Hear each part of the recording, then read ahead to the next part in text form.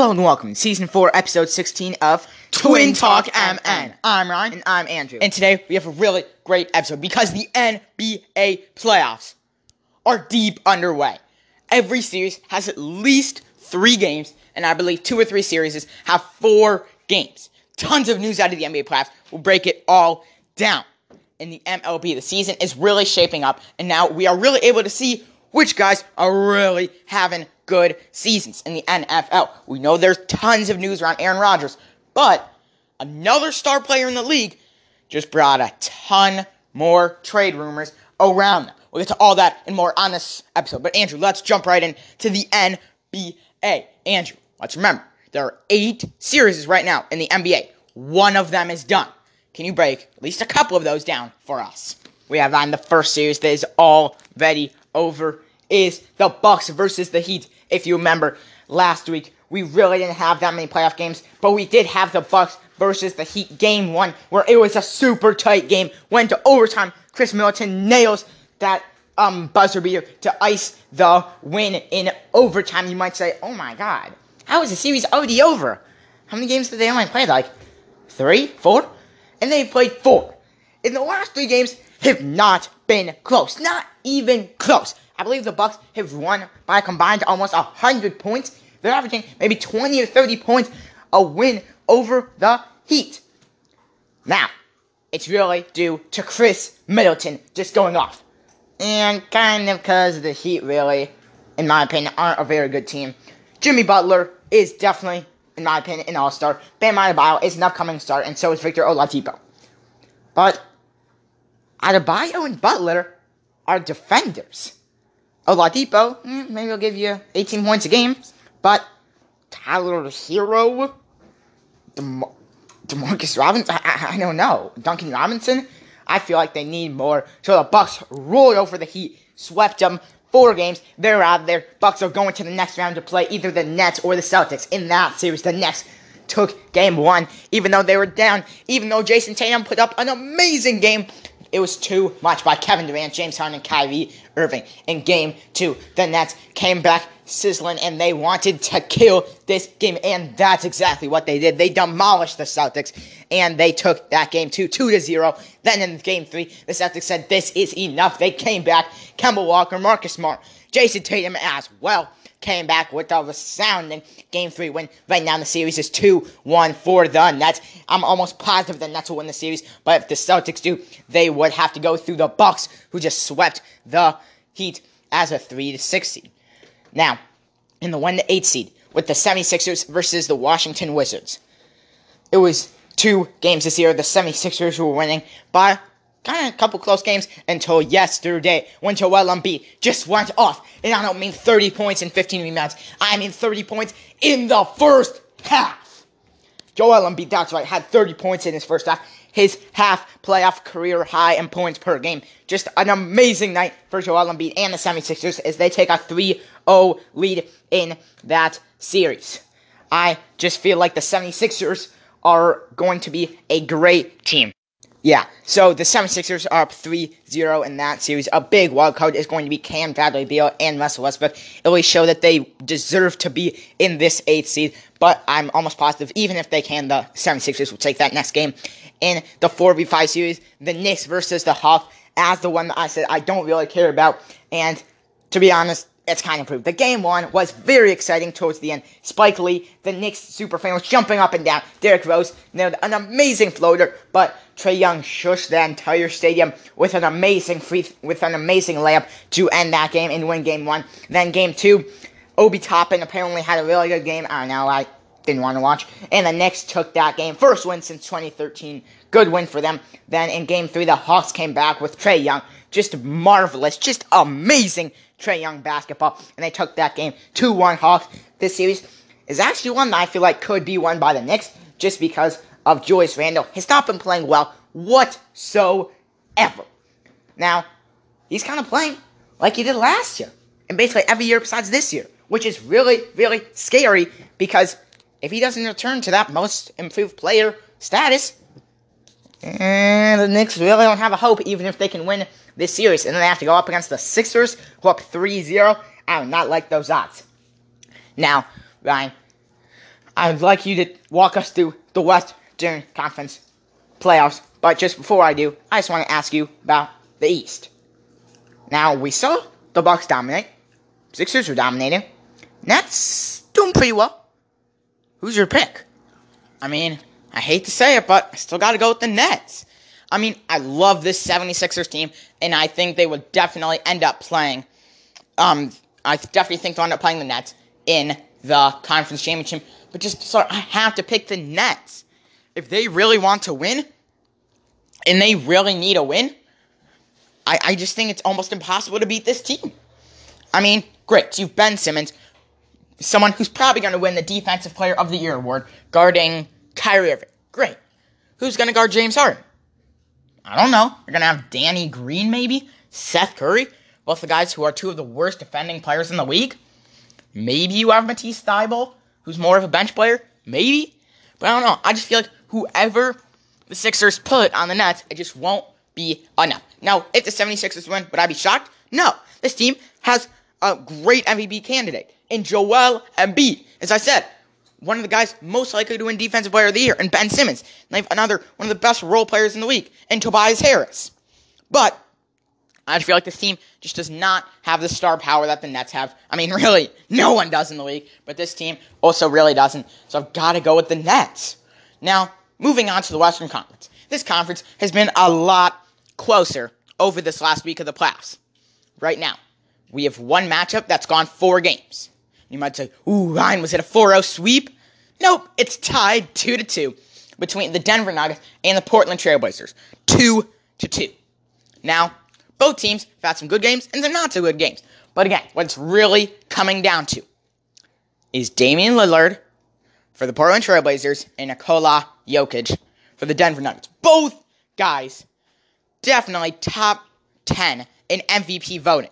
Both guys had marvelous seasons leading their teams by a ton. No one else on their team came close. Now, both teams have another decent guy who's on the brink of an all-star, and that's CJ McCollum for the Portland Trailblazers and Michael Porter Jr. for the Denver Nuggets. Now, when you look at everyone else on both teams, they're around equal. When you look at those two guys for each team, they're about equal. So that's just really who is going to step up. If every guy does exactly what they're supposed to, it's going to be a really close series.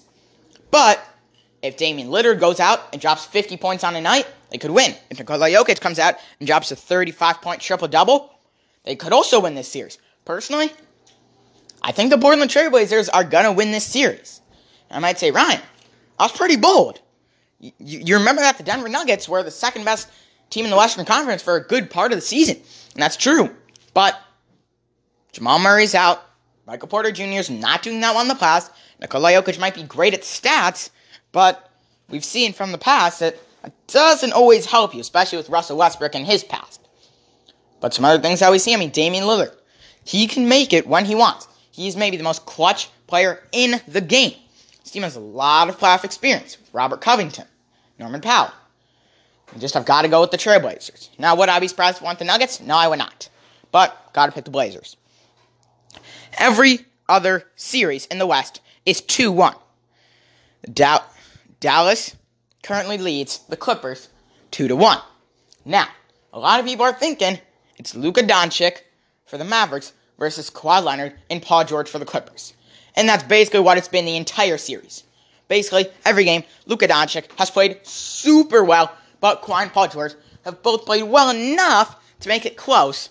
But Luka Doncic has continued to just outplay them. Andrew, now, this series, as I said, the keys to the series are definitely Luka Doncic and Kawhi Leonard and Paul George.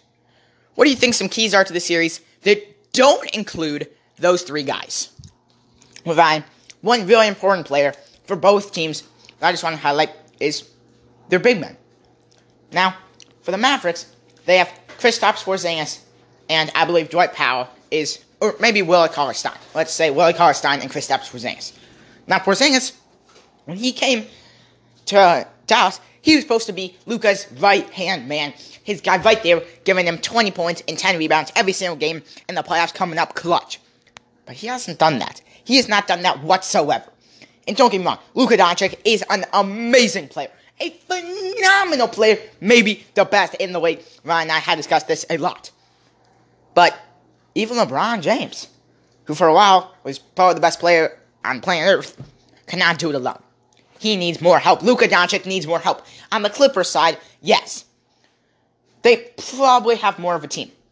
But Kawhi and Paul George have not even been playing close to Luka. Now, that is because Luka's playing out of his mind, but you need Kawhi and Paul George. Paul George, you gotta stop playing like playoff P, whatever that really means, I don't really know. Just in the playoffs, you kind of suck.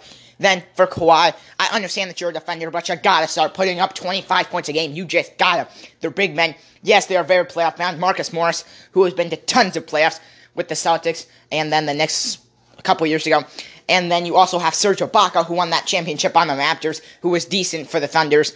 But they got Rajon Rondo. That is one reason why I do like the Clippers at least winning another game in the series, just because of how good he is in the playoff Rondo. I have to say, Ryan, you can give your input too, but I still like the Mavericks in this series. The Clippers, I did say I think they'll win another game. My opinion, I see the Mavericks going up 3-1. Clippers making it close, winning the next game, and then the Mavericks finishing them off with a 4-2 victory in the series. Yeah, Andrew, I completely agree. That definitely seems how likely it will go. Luka Doncic is just too much for anyone on the Clippers to handle. I mean, this is what just people are saying. Kawhi Leonard is not young enough, and he's not able to guard Luka Doncic. Patrick Beverley, on the other hand, is one of the most aggressive players in the league and has been credited with shutting down top guards in the league. But those were shorter guys like Stephen Curry or Damian Lillard. Luka Doncic is not short in any fashion at all. This guy sometimes even plays power forward for that. So, I feel like just guarding Luka. If the Clippers can knock down Luka, I would say that the Clippers have a chance. But until they do, I agree with Andrew. I think Dallas is going to take this one. Now, Andrew, moving on to the next series, which is not super exciting, but it's still something that we have to talk about. The Utah Jazz versus the Memphis Grizzlies. Now, Andrew, this is a 1v8 seed. And when you look at the Eastern Conference, you see the 76ers blowing out the Wizards in all three games. The Wizards getting upset, the 76ers dominating. They're moving on to the next round. But when you look at the Western Conference, and you see the Jazz versus the Grizzlies, Andrew, the Grizzlies have been playing pretty well. Last night, they made it really close. I believe the Jazz won by maybe 6, 7. And a couple of nights ago, the Grizzlies won. And in that first game of the series, the Grizzlies made it close, given Donovan Mitchell wasn't playing, but they still made it close. Andrew, you think the Grizzlies can steal this thing? If so, how? Ryan? No way. There is no way the Grizzlies can steal this thing. Yes, I agree. The Grizzlies have kept it close. But do you know why they won that game 1? Also, by the way, that was a week ago because we had already known about it after our first episode. But Ryan, do you know how they won that game? Donovan Mitchell was not there. He was not there in that game. They lost that game by only 3 points after Ja Morant and Dillon Brooks had basically the game of their career. Ja Morant, I believe, put up 45 points. Dillon Brooks had like 4 steals and like 4 blocks. Right, and they only won by 3 without the Jazz's best player being there. Right. The Jazz, since then, have been phenomenal. And yes, it's been close, a couple games, but I've been watching, and there's no chance for the Grizzlies in either of those last 2 games. Either of the last 2 games, if Donovan Mitchell is on the court for at least 20 minutes a game, the Jazz are the winners of that series. I'm sorry, the Grizzlies are not going to win another game, and if they do, the Jazz are going to win every other game. The Jazz are such a better team. I agree the Grizzlies have put some magic. They put it on Stephen Curry. They put it on the Jazz in game 1, but not again. Yeah, definitely. I completely agree that the Jazz seem like the favorites, but I just feel like, again, Ja Morant, we've seen him do wonders. The only person on the Jazz we've seen do wonders is Donovan Mitchell. And don't get me wrong, the Jazz easily have the most well-rounded team in the game. They have their scorer, Donovan Mitchell. They have their defender, Rudy Gobert. They have their assist, great distributing point guard, in Mike Conley. They have a great bench scorer in Jordan Clarkson. They have 2 amazing three-point shooters in Bojan Bogdanovic and Jingles. They have a great guy who's just solid defense and solid all around in Royce O'Neal. They have a great backup center who's able to lock down the other team's center in Derek Favors. This team is the most well-rounded team in the league. I'm not going to lie. But what happens to a well-rounded team when one pivotal guy gets out, like Donovan Mitchell? Now, I'm not saying he's going to miss another game, but if he has an off day, who's going to score? Clarkson maybe 30, Gobert maybe 15, Conley maybe 15. all of their three-point shooters maybe combined for 20? I don't know. It's going to be tough to accumulate points. Now the Grizzlies, Jonas Valanciunas, Dylan Brooks, Ja Morant, Xavier Tillman, D'Anthony Melton. I don't know. It's going to be a rough series for the Grizzlies, but I do think the Jazz will still come out on top. But I won't be surprised if they force to a Game 7. We'll have to see what happens. Now, Andrew, one more series in the West to get to. And this one is a doozy. All right.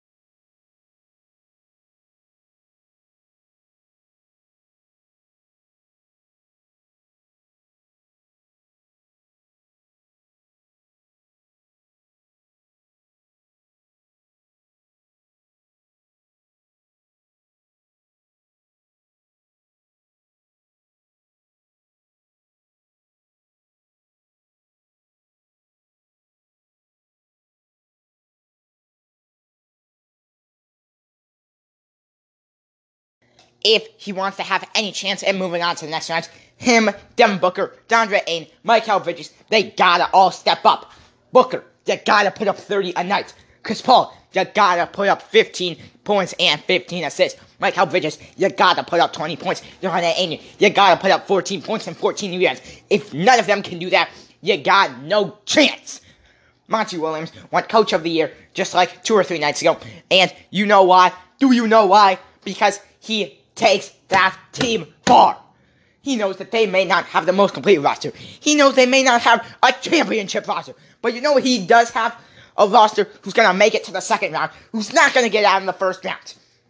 A big thing, too, is defending LeBron AD. As Ryan, you were saying, in the first game, they shut AD down. He had a terrible game. And you know how much they won by? A lot. Because they stopped Anthony Davis. If you can hold LeBron to, let's say, 13 points, hold Anthony Davis to, let's say, 17 points, you will win. You will win if you can play good defense, which Chris Paul and Devin Booker really need to do. DeAndre Ayton has to guard Anthony Davis with all his human power, and if he does, I will pick the Suns to win the series. Ryan, I don't know who's going to win. If I was just looking at the series and I saw who was on each team, I'd say the Lakers. But the way the Suns played this season, the way that Chris Paul has turned this team into the number 2 seed, I still have to go with the Lakers. I completely agree. Again, I hate to say it. I hate to bet against the 2 seed. Chris Paul, Devin Booker, DeAndre Ayton, Mikal Bridges, and Jay Crowder. But again, just like in the NFL, everyone always says, don't bet against Brady. Never bet against Brady. He always defies the odds. And I don't want to compare LeBron James to Tom Brady because they're 2 very different people. But just don't bet against LeBron. Just don't. When people say, oh my gosh, Kyrie Irving left the Cavaliers in 2014, or whatever year it was, I think it might have been 2016, there's no way that LeBron can get them back. And you know what? They made the NBA Finals. Everyone bet against LeBron, and he showed them. When the Lakers were down 3-1 in the championship against the Warriors. Everyone counted them out. Everyone bet against LeBron. And you know what? He never bet against LeBron. Because he went back and he won that series. LeBron James has taught us never to bet against him. Now, do I think they'll win the championship? Probably not. So am I going to bet against him? I guess I am. But I just feel like in this series, it would just be the wrong thing of me to say to bet against LeBron James. Let's move on. Now, Andrew, in the NBA, again, we know we're in playoff mode. 8 matchups, 1 is over, so we have 7 left. Andrew, if any of these matchups are going to go to a Game 7, which one is it? Brian, it's going to be the Hawks versus the Knicks. Now, as I said, this is not going to be a very good matchup. And you know what? I stand by that. But if we're talking about a matchup where really either game, really any game could go either way, it's definitely going to be that series itself. Now, both teams are very unpredictable. They have one scorer who's very talented. You have some okay guys. And that's about it. So it's really who's going to go off on any given night. If Julius Randle is going to go off for 30 points and 15 rebounds, then they're going to win that game. If Trae Young is going to go off for 40 points and 6 assists, then they're going to win that game. If Clint Capella is going to go off for 20 points and 20 rebounds, then they're going to win that game. If Derrick Rose can go off for 30 points, then they're going to win that game.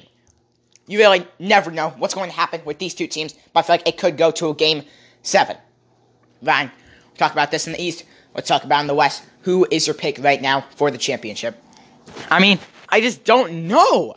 Again, the Jazz are looking shaky. But as I said, they are the most well-rounded team in the league, which no one can deny. Then, look at the 2 seed, the Suns. Both Andrew and me picked them to lose against the Lakers. So, doesn't seem that likely that they'll be able to beat the Lakers, then win the next round, and then beat another team. It seems unlikely. Okay, so let's look at the 3 seed. That's the Nuggets, who both of us picked to lose this round. Okay, let's look at the 4 seed. We've got the Clippers, who both of us picked to lose. So, just the question becomes, who's going to make it then? And to be honest, I just don't know. If I had to say, which I do, I just have to go with the Lakers. I feel like LeBron and Anthony Davis won't let any series get away from them. Andre Drummond needs this deep playoff run to really revamp his career. And I feel like just no other team stands that good of a chance. Now, do I think the Jazz and the Sun, do I think the Jazz can make it? Definitely. And would I be surprised at all at a Jazz-Lakers conference championship? Not at all. That is what I'm going to predict. Jazz-Lakers. And do I think it'll be a close series? Well, yes, I do. But I've got to pick the Lakers to come out of the West. Unless maybe an unpopular opinion, but it just seems clear to me. Now, that's enough about the NBA. We've already been talking about this for almost 25 minutes. So, let's move on to Major League Baseball. Now, Andrew, as I said at the start of this podcast, we've really started to see who are the top players in this league and who are the not-so-good players in this league. So far, Andrew, every team in the MLB has played at least, or almost every team has played 50 games. Now, Andrew, we keep on talking about the playoffs every single week. The Giants are doing really well. The Dodgers aren't that good. We talked a lot about different teams. But now, Andrew, I think we should talk about the players. Now, just some stats that jump right off the page immediately. It's just the American League batting average leaders. When we look at who is in third place as of yesterday, and who do we see? We don't see a seasoned veteran. No, we do not. As Andrew said last week, we see a rookie. Yerman Mercedes, the catcher for the White Sox. Now, at the start of the season, we said, wow, everyone knows this guy who's doing pretty well. He's a rookie. He's going to do worse eventually. But you know what? That hasn't happened. This guy is third in the American League in batting average. And that's incredible. And you might think, oh, well, is everyone hitting bad? Nope. As of yesterday, he was in third place, hitting .335. That's over 33%. And he was only 2 points behind Vladimir Guerrero Jr. for second, and only 4 points behind Xander Bogaerts for first. Now, this is no surprise about Vladimir Guerrero Jr. and Xander Bogaerts as two of the top hitters in our game. But Andrew, just again, when we look at who's leading the American League in home runs, you know who it is? Another rookie Adolis Garcia, who sped onto the American League leaders in every category just a couple of weeks ago. As I said last week, I just heard about this guy. And right now, people are now hearing that he's one of the best hitters in the game as a rookie. The last time we had this was, in their absolute rookie season? I don't know. Might have been Aaron Judge, maybe. Or might have been Pete Alonso. But, these guys are really taking it to a whole new level. What he saw out of Pete Alonso, he was just all power. Now we know he is nothing else. He's getting injured. When you look at these guys, Yerman Mercedes is hitting 337.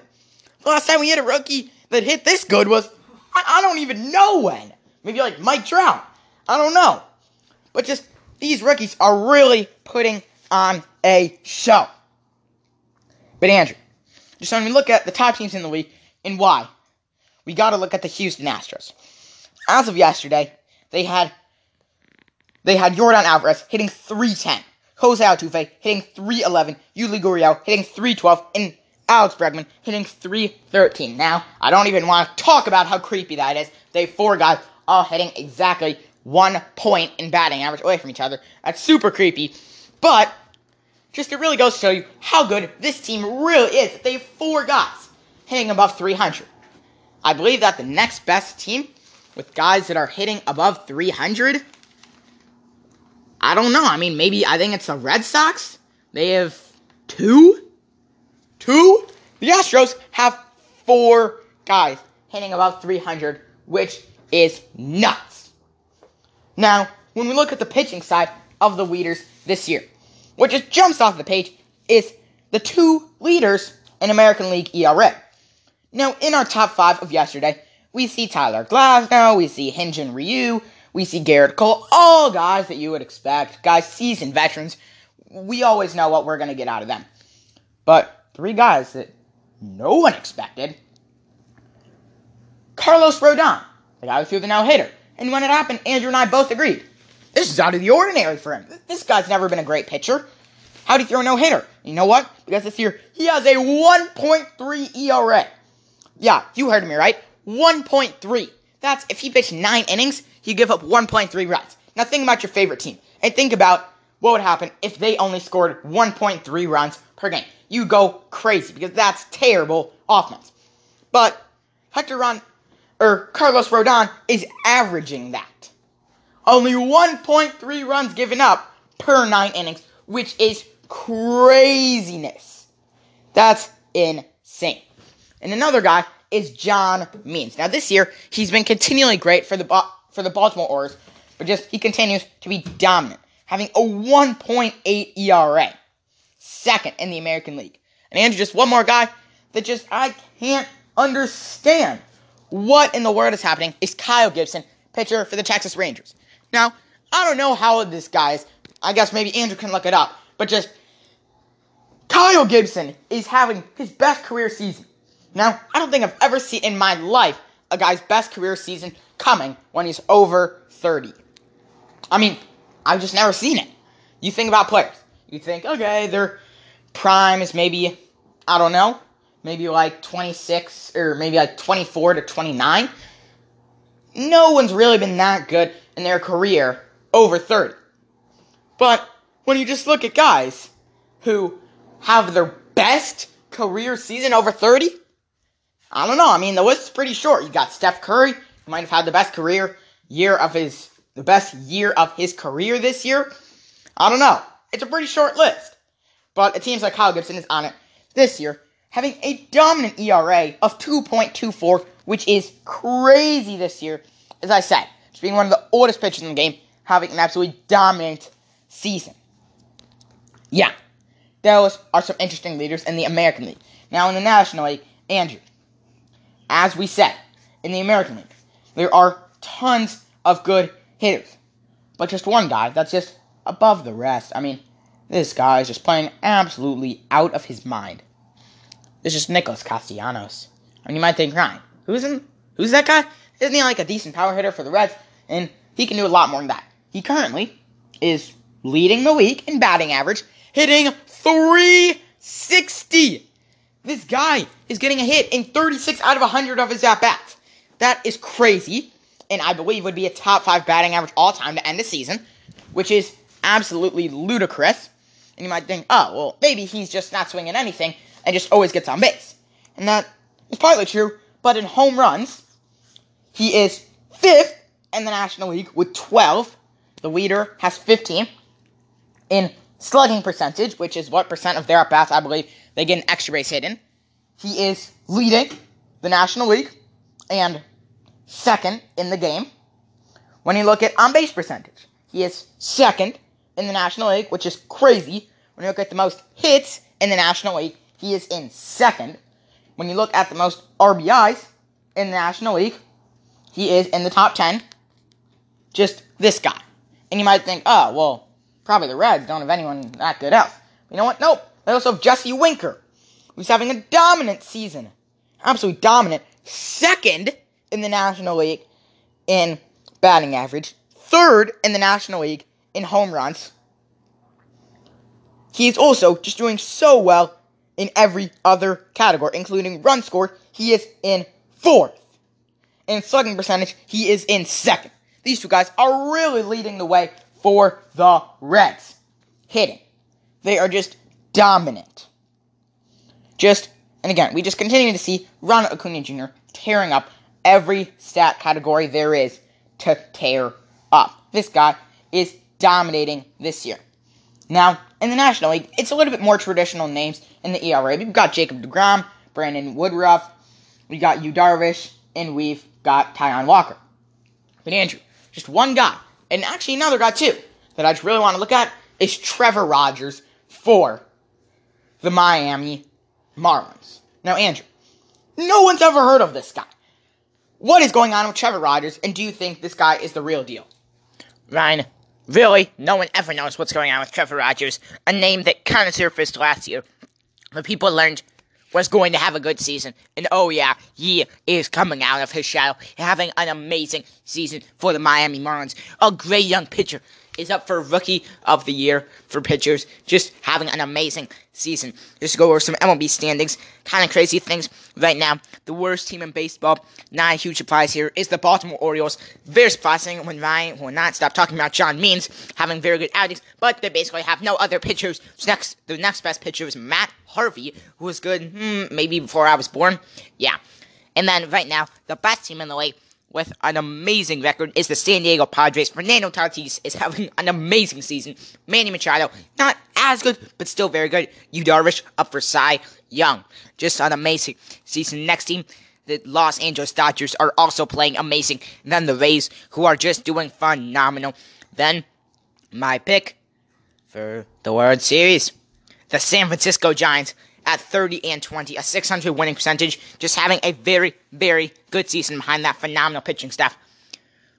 I just feel like right now, a team that's really not doing well at all, but I feel like could really, really quickly turn around is the Atlanta Braves. Right now, they're a half game below 500, but in my opinion, I feel like with Ronald Acuna playing like the MVP, with Ozzie Albies playing very, very well, they should get better, even though the pitching staff is playing worse than they've basically ever pitched before. Ryan, one reason why the Braves might not get better is Marcell Ozuna.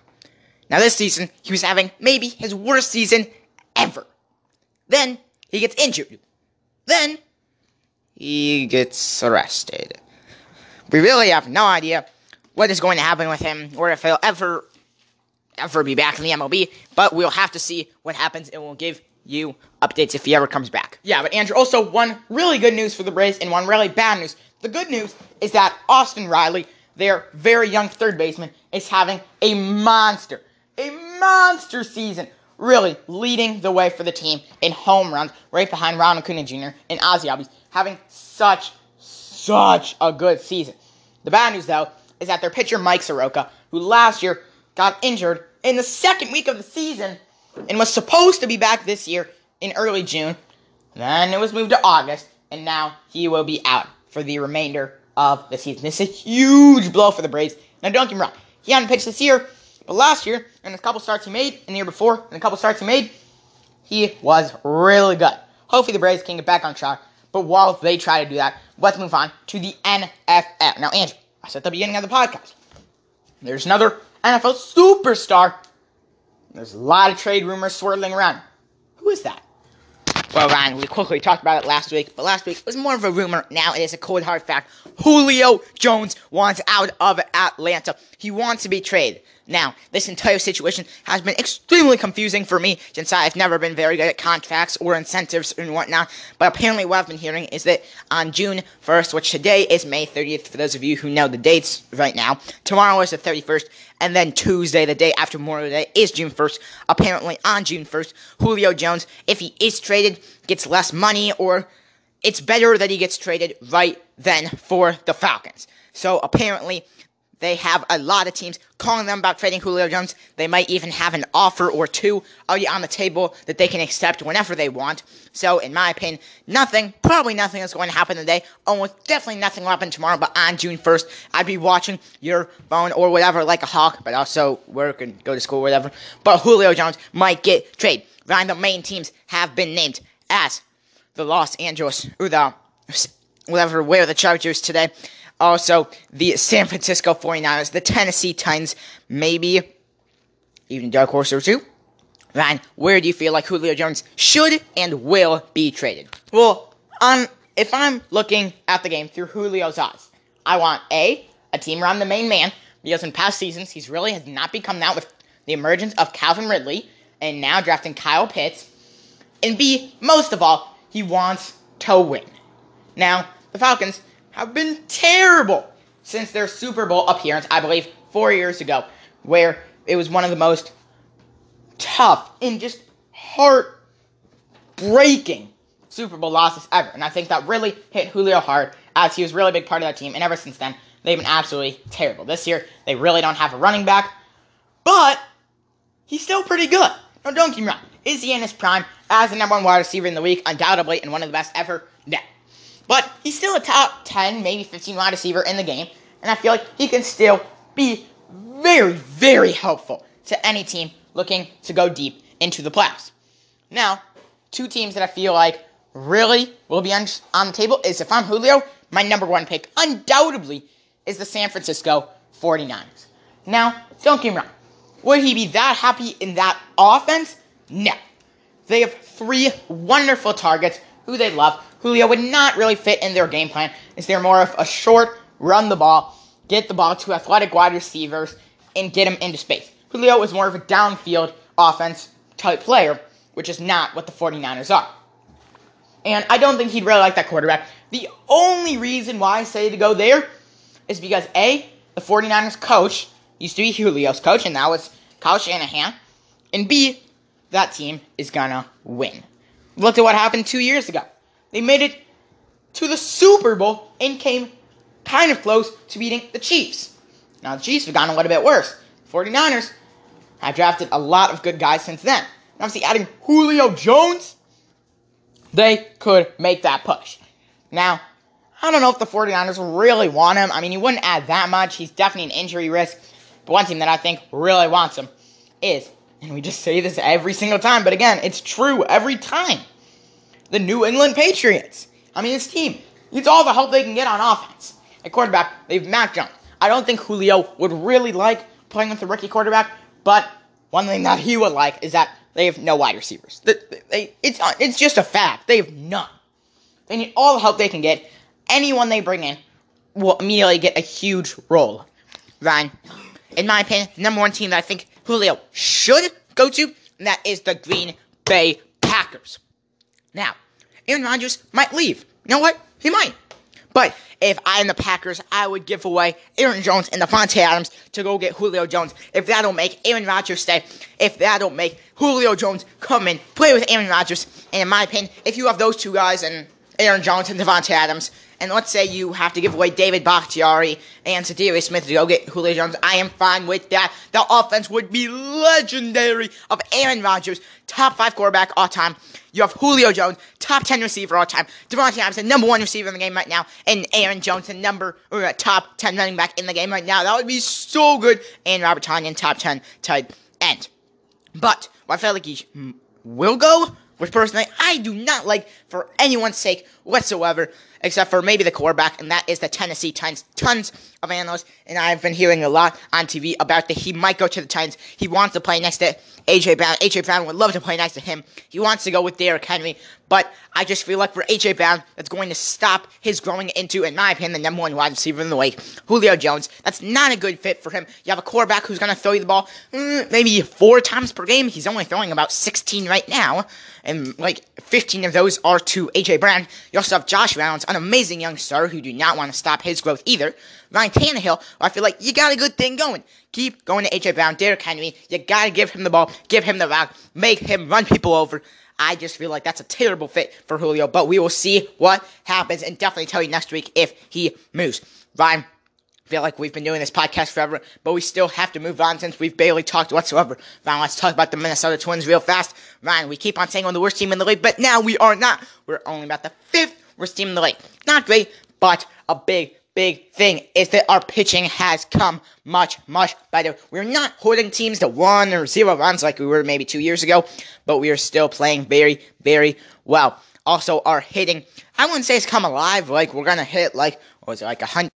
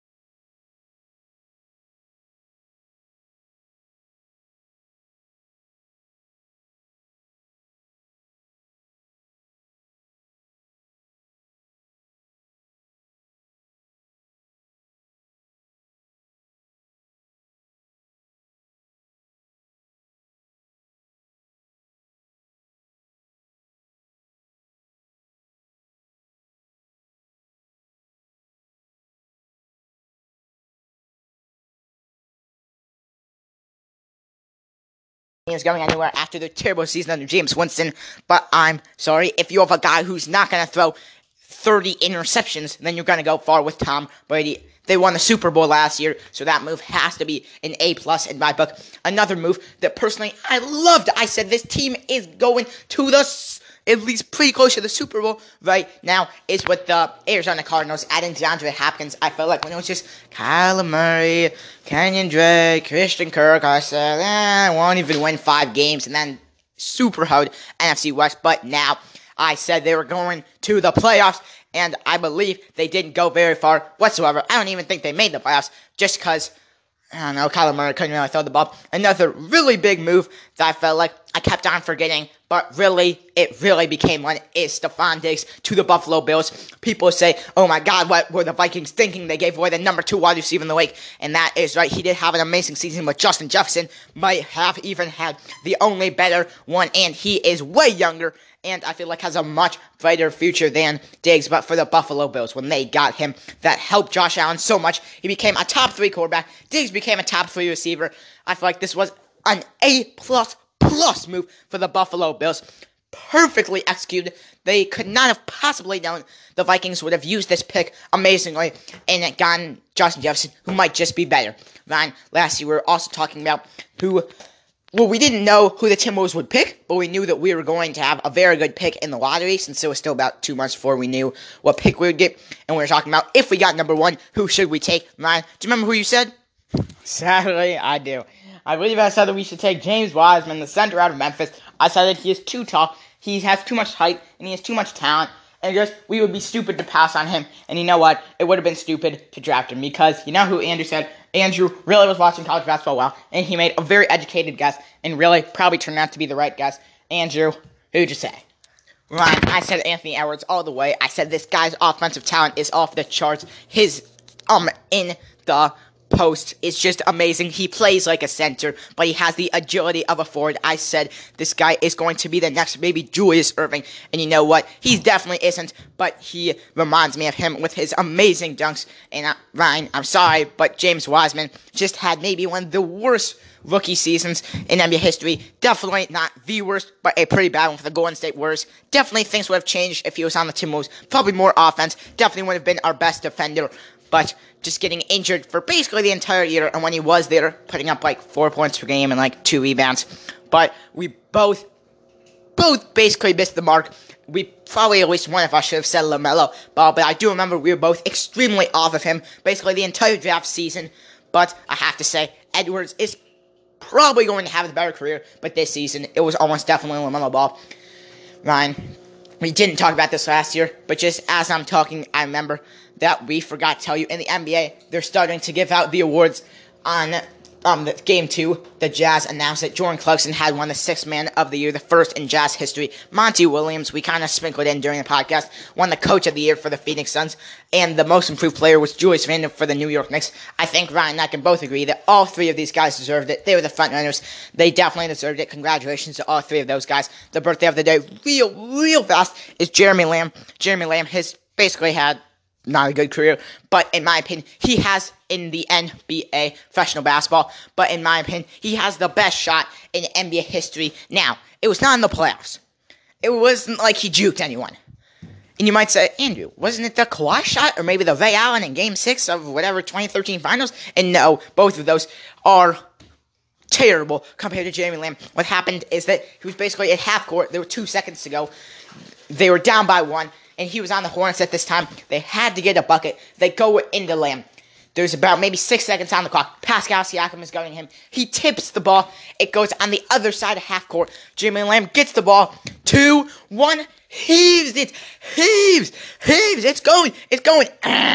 If he misses, they lose, which he almost definitely will. If it goes in, they will win. And bang, off the backboard in maybe, I'd say from the opposite, maybe 3-point line, and he drains it. He hits that shot to win them the game. Sadly, that was one of like 5 wins the Hornets had in maybe 2017, whenever he made that. But it was still an amazing shot. Happy birthday, Jeremy Lamb. Hopefully, at least you got a small pay grade for that phenomenal shot. Ryan, let's get to the rundown in sports around the world. Ryan, in the PGA tournament, I really don't understand.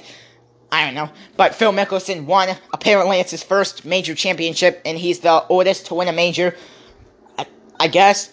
Congratulations to Phil Mickelson. Yeah, also Andrew, in hockey, the playoffs have regressed. The first round ended a couple of nights ago. And sadly for our Minnesota Wild, they lost in Game 7. So the Wild season is over. If you like hockey, you should definitely continue to follow the playoffs. Apparently, it's been very, very good. It should be a good playoffs, and I will continue watching. Now, sadly, some sad news around the sports world yesterday, as the best blocker in NBA history, Mark Eaton, sadly passed away at the age of in his mid-60s. Now, when I say best blocker, you might think, oh, maybe he was like just as good as Rudy Gobert, maybe averaging 2.6 blocks a game. No.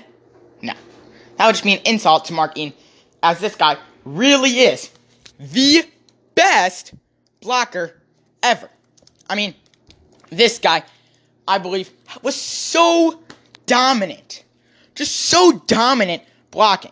Now, you might remember the one I told my story about David Robinson, one of the greatest NBA players of all time. I told you that he had a quadruple double with points, rebounds, assists, and blocks. That's 10 in each category. And I thought that was nuts. But just Mark Eaton did so much better. Now, you might think, in Mark Eaton's worst career season, he averaged 1.2 blocks. Now, that isn't great, but it's still pretty good in the NBA. But let me just read you off some of the other seasons that he had. He had 5.6 blocks per game in one season. The all-time NBA leader in blocks per game, 4th place, it's 2.99. 3rd place, it's 3.09. 2nd place, it's 3.34. And you know who's 1st place? It's Mark Eaton at 3.5 blocks per game. Now, in Mark Eaton's worst season, he averaged 1.2 blocks per game. Second worst, 2.4, then 2.5, then 2.5. But then other than that, this guy's just nuts. As I said, his career average is 3.5. In his rookie season, he averaged 3.4 blocks per game. In his second season, 4.3 blocks per game. The leader in the NBA this season is 3.4. He had one more block in his second season than the NBA leader this year. That also led the league that year. But in his third year, he led the game with the most blocks per game ever in a season. It wasn't above 3. It wasn't above 4. It wasn't above 5. It wasn't above 5.5. 5.6 blocks per game. Now, you might not understand what I'm saying, but just this guy was the best blocker of all time. And just one of his best teammates, Daniel Griffith, made a very funny joke one game with Mark Eaton. In one game, he finished the game with 12 blocks, 14 rebounds, 10 points, 14 rebounds, 11 blocks on 1 for 12 shooting. And his teammate said after the game, well, Mark had a great game and he had a quadruple double. And the reporter asked him, no, he only had 3 categories in double digits. He said, no, he had points, rebounds, blocks, but also bricks. A brick is what people call a miss. And that's right, he had 10 misses in a game. So that's right, Mark Eaton had one of the funniest quadruple doubles. This man will be very, very missed and definitely go down as the best blocker in NBA history. Now, some happy news around the NBA is that, as I said, the playoffs will continue this week. By the next time we talk to you, on June 6th, that is the exact day that the second round of the NBA playoffs start. So we will know exactly who will be playing in the second round. We will make sure to let you know. Definitely watch the NBA playoffs this week. It should be super exciting. Andrew, is there anything you'd like to say before we wrap up?